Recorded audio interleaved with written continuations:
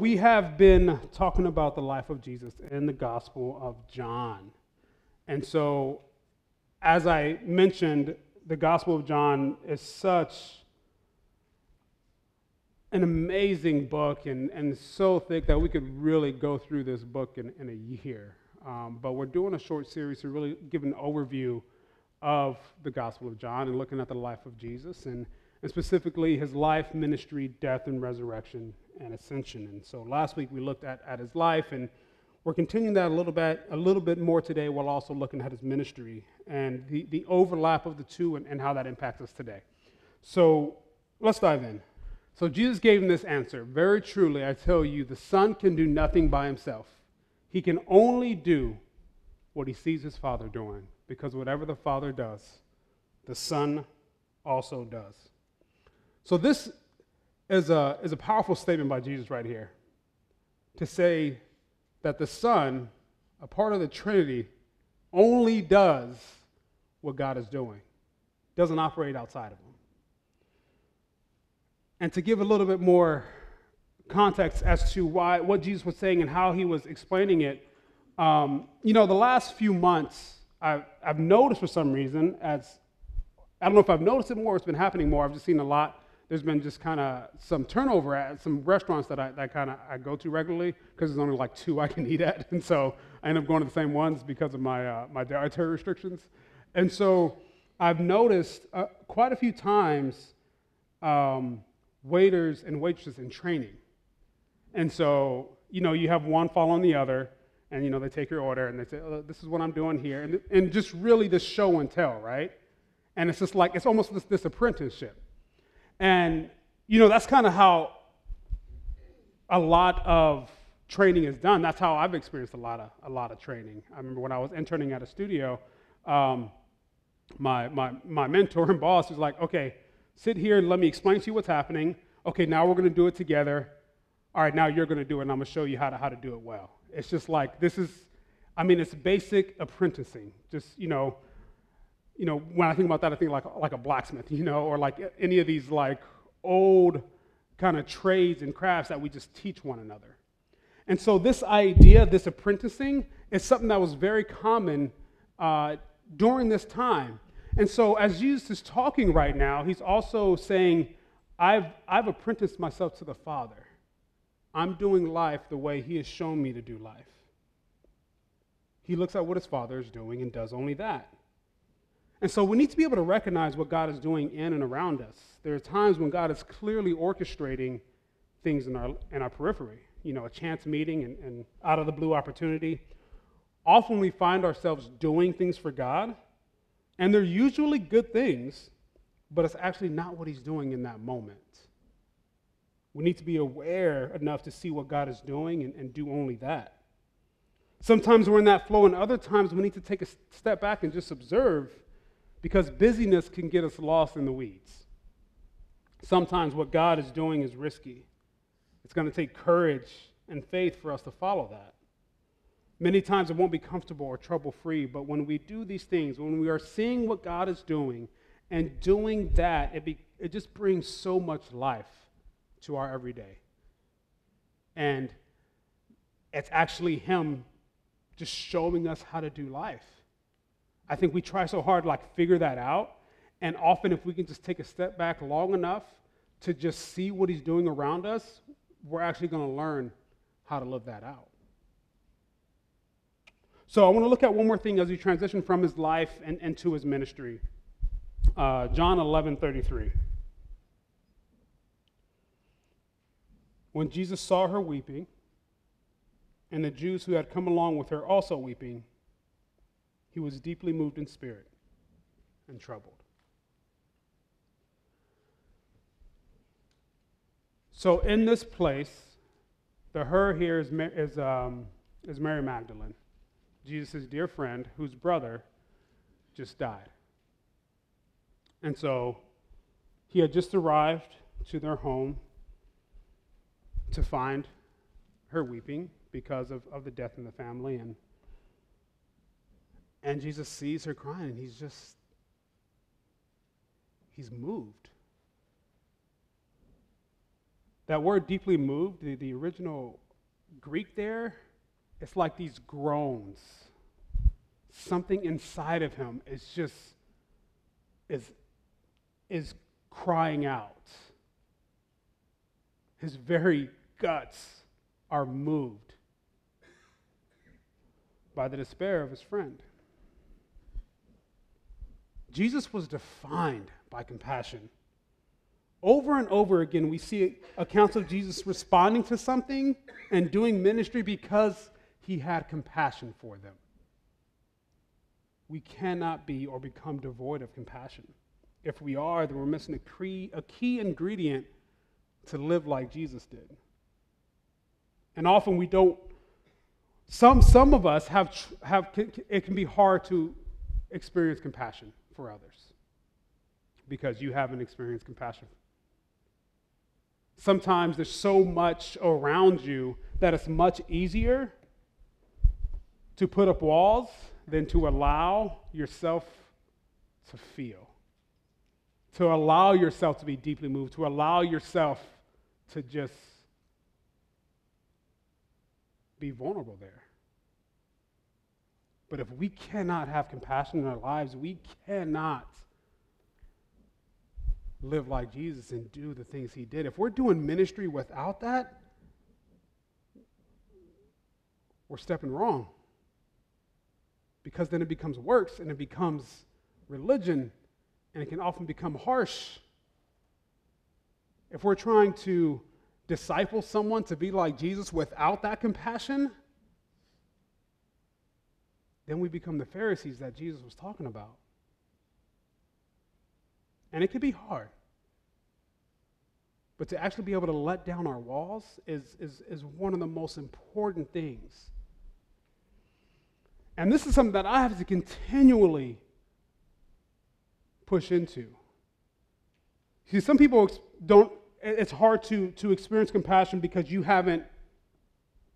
only experienced just harshness. And I get that. And that's been just kind of your entire life. And so that's how you respond. But God has something very, very different for you. And we want to, and he's inviting you to experience his compassion as we see here. There's others, and this is where I land, where you see so much pain and horror around you that you just want to lock up. You just want to shut down.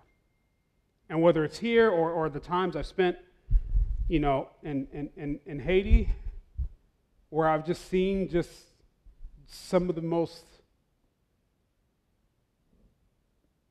difficult things to look at. And I have friends who it's the same thing wherever they go all over the world. Like it's easy to say, I'm just not going to feel right now. I'm not going to allow myself to go there. I'm just going to become hard. That's the easy way. That's the easy way. It's hard to let that down and say, you know what, I'm gonna feel right now for this person, for this group, whatever it is, no matter what. Let's look at John 10. I'm the good shepherd. This is Jesus talking. The good shepherd lays down his life for the sheep. The hired hand is not the shepherd and does not own the sheep. So when he sees the wolf coming, he abandons the sheep and runs away. Then the wolf attacks the flock and scatters it. The man runs away because he is a hired hand and cares nothing for the sheep. I am the good shepherd. I know my sheep and my sheep know me. Just as the Father knows me and I know the Father, and I lay down my life for the sheep. I have other sheep that are not of this sheep pen. I must bring them also. They too will listen to my voice, and they shall be one flock and one shepherd. The reason my Father loves me is that I lay down my life only to take it up again. No one takes it from me, but I lay it down of my own accord. I have authority to lay it down and authority to take it up again. This command I received from my Father. So, in this passage, Jesus here is actually talking to the religious leaders and showing them what God's leadership looks like. He's basically equating them to the hired hand that runs away. that won't actually sacrifice, that doesn't actually care for the sheep. He says, I'm the good shepherd. The good shepherd lays down his life for the sheep. The motivation here being is that the shepherd loves the sheep, which is why he's laying his life down. In this illustration, Jesus is describing his life and his purpose. He describes the character of one who is loved by God and loves God. By way of Jesus' great compassion, we see his ministry. Specifically in the Gospel of John, the ministry of Jesus was centered around healing, evangelism, and teaching. And so we see Jesus healing all throughout the Gospels. And it's not just physical healing, but all types of healing. Emotional, social, psychological, and of course physical. But in John, we actually have only a few accounts of, and kind of some longer stories of healing. And they're actually really key. And so we're going to go through a couple of them and kind of just unpack it just a little bit, just to see kind of part of the core of his ministry. So at this point of the story, Jesus and the 12 had just left Samaria and were on their way after doing some ministry there back to Galilee.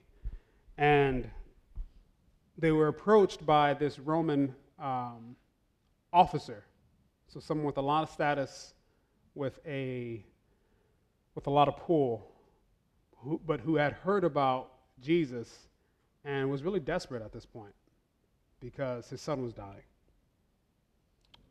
John 4:47.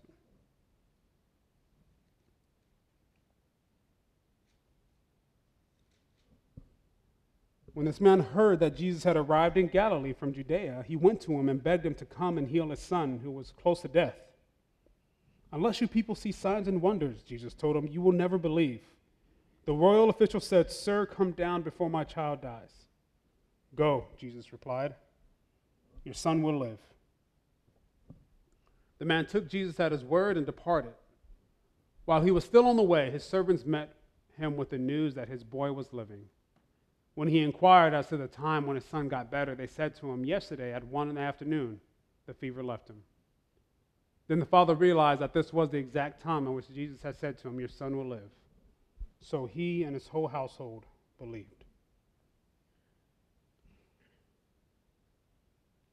So sometime after this,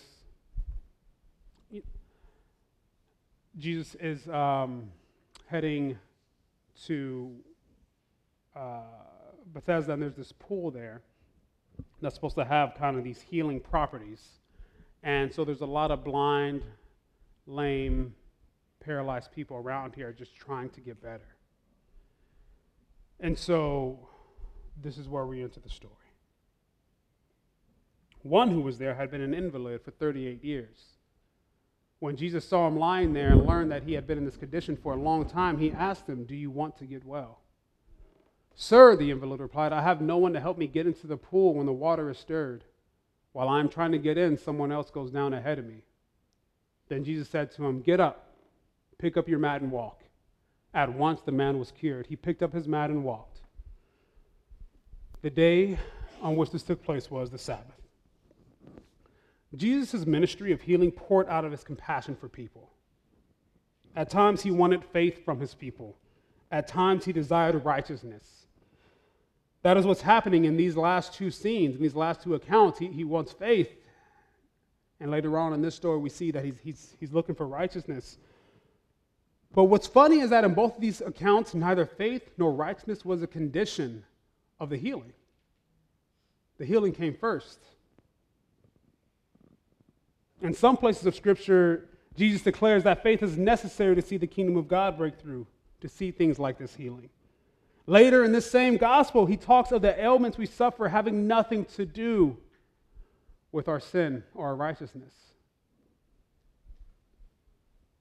Listen, faith is important, righteousness is important, but the reason I bring this up is because too often we make formulas for God's kindness.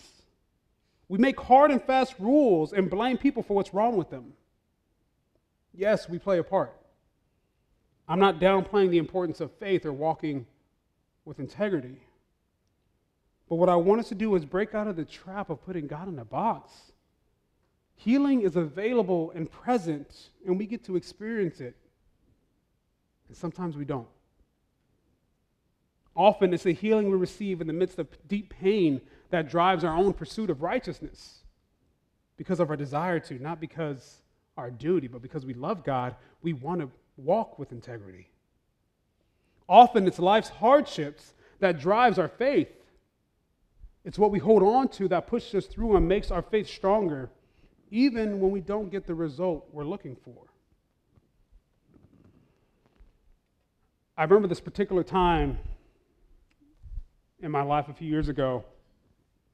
I was in a season where I was praying for a lot of people doing ministry, and they were all getting healed. It was awesome. And it had nothing to do with me. Like, it was just that particular gift was operating through me at that time, and a lot of people were getting healed. The frustrating thing was that I wasn't getting healed. You see, playing ball, I had separated both my shoulders about, 14 years ago now. And so, and because they're separated, there's just times when it's just insanely painful. And so the same faith I was using to pray for these people, I'm talking about people who had cancer that went away after our time of prayer. So the prayer is working, right? So I'm trying to figure out, okay, so now's the time. All right, so we're kind of in a groove right now. We got the Spirit with us. We're really going. Let me pray for myself. Nothing. It was really frustrating. And yet, God was still moving in all the lives of these people around me. So we're going to come to more of that later. So if these two healings weren't enough, and the more he did, that we also saw some pretty unnatural things happening that occurred during Jesus' ministry that are important to look at. Let's jump to earlier in the story. What Jesus did here in Cana of Galilee was the first of the signs through which he revealed his glory, and his disciples believed in him. So the Gospel of John records 7 signs that reveal Jesus' glory. You ever wonder what that means? What do they mean by revealing Jesus' glory? And it's important to really think about, because I think we hear that word so much, we don't actually really think about what do they mean by that? Reveal his glory. Reveal how good he is, reveal his power. What does that mean? What that means is that when we're seeing the scripture reveal God's glory, they're talking about the kingdom of God breaking in to earth. We're talking about God's rule and reign, his power and love and might coming down to earth and transforming it. And everywhere Jesus went, that's what happened. We saw the kingdom just at work, and nothing could stop it. Things that just shouldn't have happened.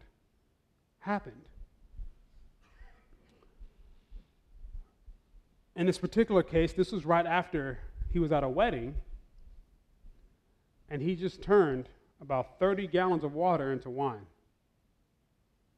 And it kind of seems insignificant. Why would Jesus make that? Why would this be the first sign?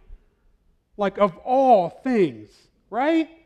This just doesn't seem that important. Out of all the things he could be doing, this doesn't seem that important. They're at a wedding. See, but that sign was significant. So yeah, it was his first miracle, but that sign was an indication that everyone who was with him would understand. It was a fulfillment of a promise. You see, for hundreds of years, the prophets that we see in the Old Testament had this promise that God was going to come and not just save the world, but to restore humanity. And all through the prophets, we see and you will have new wine dripping from the mountains. You will be overflowing with wine. That will be the sign that I have come. And so when Jesus turned the water into wine, it was like, here I am. One of the first, earlier, a few months ago, we were talking about kind of understanding the kingdom of God and talking about Exodus. And you remember that one of the big signs was the water turning into blood as God was coming to save his people. And so this is an important sign. This is an important thing that happens to really understand God's glory and God's kingdom and what happens when he comes and breaks in. I want to look at another one. Jesus and the 12 were with a large crowd. They just finished doing ministry and teaching and healing. And there are at least 10,000 people there. And he wanted to provide food for them.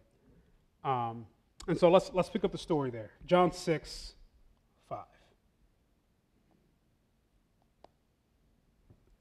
When Jesus looked up and saw a great crowd coming toward him, he said to Philip, "Where shall we buy bread for these people to eat?" He asked this only to test him, for he already had in mind what he was going to do. Philip answered him, "It would take more than half a year's wages to buy enough bread for each one to have a bite." Another of his disciples, Andrew, Simon Peter's brother, spoke up, "Here's a boy with 5 small barley loaves and 2 small fish, but how far will they go among this many?"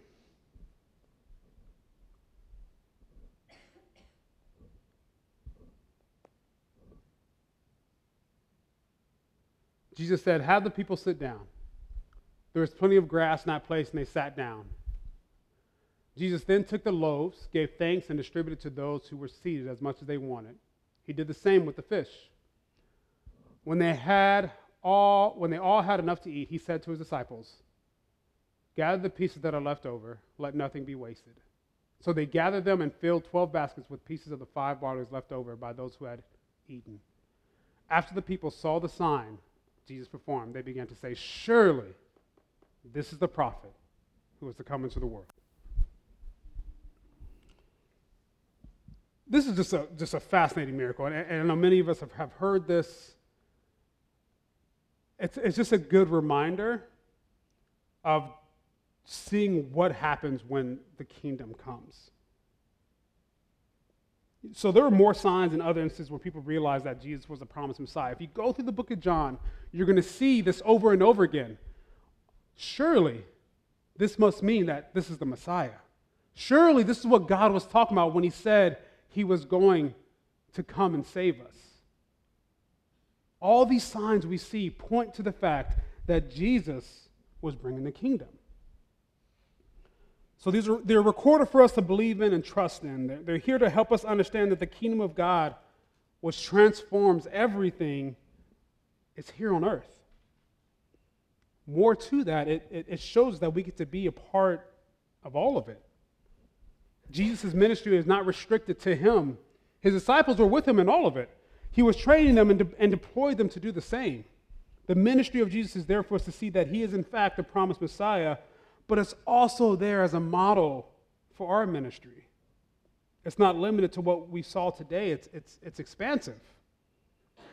Our ministry is to walk with others as Jesus did, to discover the freedom, life, and hope that's available in him. This can be done in so many ways, and no one is disqualified. Everyone gets to be a part. Everyone. No matter what people are shouting in the background. And that's going to happen a lot. Often it's just our own thoughts shouting in the background. Often it's others. So in that first healing account, I left kind of that one thing at the end saying, "And this occurred on the day of the Sabbath." You remember reading that? So that's important. Because after Jesus healed an invalid, someone who's been laying for 38 years, people got mad. Like, who gets mad at that? Right? Like, seriously, who gets mad at that? Yep. And they were mad because he broke a law by working on the Sabbath, and Jesus continued to say, "I didn't actually break the law. And what's more important is that you care more about this law than you do about people. And we still face that today.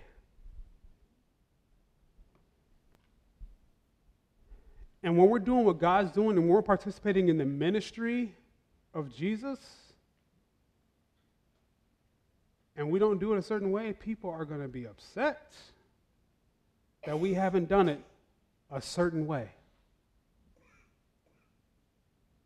So instead of fighting that, just know that that's what it is and don't let it stop us. See, too often we're told or believe that we're not good enough to do ministry. I think for many, there's like this threshold of like, okay, once I get to this place in my righteousness, once I'm this good of a person, then I can serve, then I can minister. But what I have found over the years is that as I walk with people in that, and as I've experienced that myself, the more we get there, the further that line goes away, right? The more we walk in that, the more that it's just unreachable. Because we have this thought that I have to be good enough to do ministry. If that was the case, Jesus picked the wrong 12 people to walk with him. Let me tell you, they have some issues. Now, does that negate our righteousness? Does that negate us growing, becoming more like Jesus? Does that mean we can just do whatever we want? No. But I'm not really concerned about that right now. Because I think for many of us, it's been the reverse. We've been told that we have to be more and be better before we can do ministry. But it's God who enables us to do it. And so if it's God who enables us, then what can anyone say that says we're not supposed to? And so, what if we are growing and becoming more like Christ, and as we are doing ministry, we continue to become more and grow like Christ? What if it was this thing that just evolved? What if I grew, I did some ministry? Oh, and then I grew some more, and then did some more ministry. What if it wasn't like school? Okay, I need to do this for 8, 12, 16 years, and then I can be released into my job. What if it wasn't like that? What if we were constantly and always growing, and in the middle of that, constantly and always doing ministry? Y'all hear what I'm saying? Okay. Doing ministry like Jesus did requires only a willingness. Everything else will go from there. Jesus called his disciples and they came. He taught them and they ministered, and taught them some more and they ministered some more. They weren't especially qualified. They didn't have a perfect track record. They were willing and available and humble. So we should be willing and available and humble. I think one of the things that, for me, this may not be any of you, your story may be different, but for me, one of the things that stopped me from doing more in ministry is because I just didn't want to, I don't want to mess up. I didn't want to fail. I didn't want to hurt someone. I didn't want to do something detrimental. And so I get that. When I was hired on as an associate here, I didn't give an answer for 3 weeks when I got the offer. Because I was like, well, if I do this, I need to make sure God is calling me to this. And I need to make sure I do everything right to make sure that I don't fail, that I don't mess up, that I don't hurt someone. And I can prepare all day long. I can study, and I have studied. I can work, and I have worked. I can train, and I have trained. And I still mess up. And yet God still wants me. And he still wants you. And there is nothing that can stop that.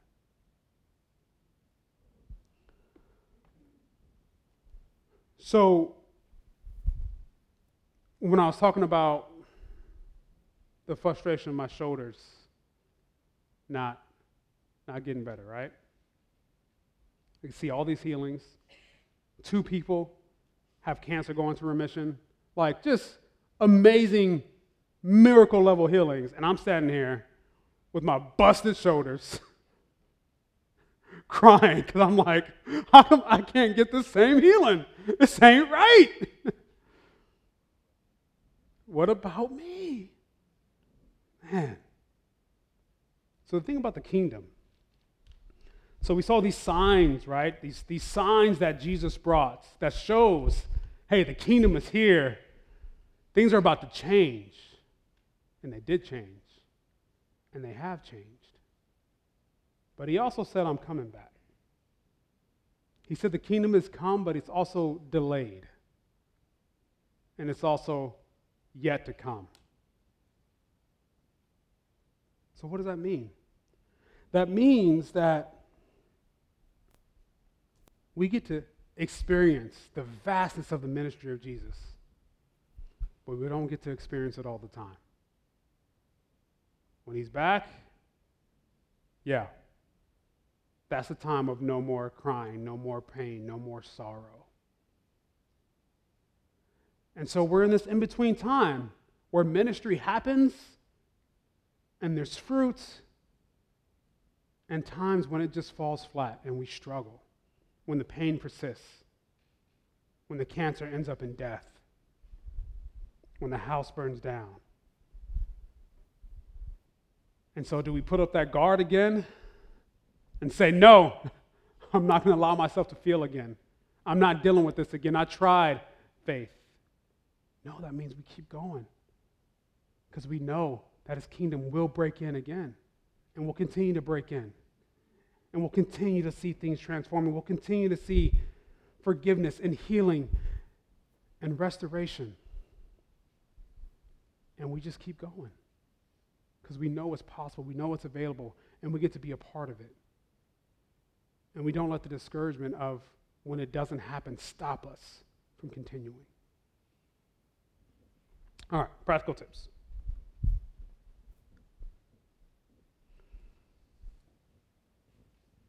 Create margins in your day and evening to recognize God in you and throughout you.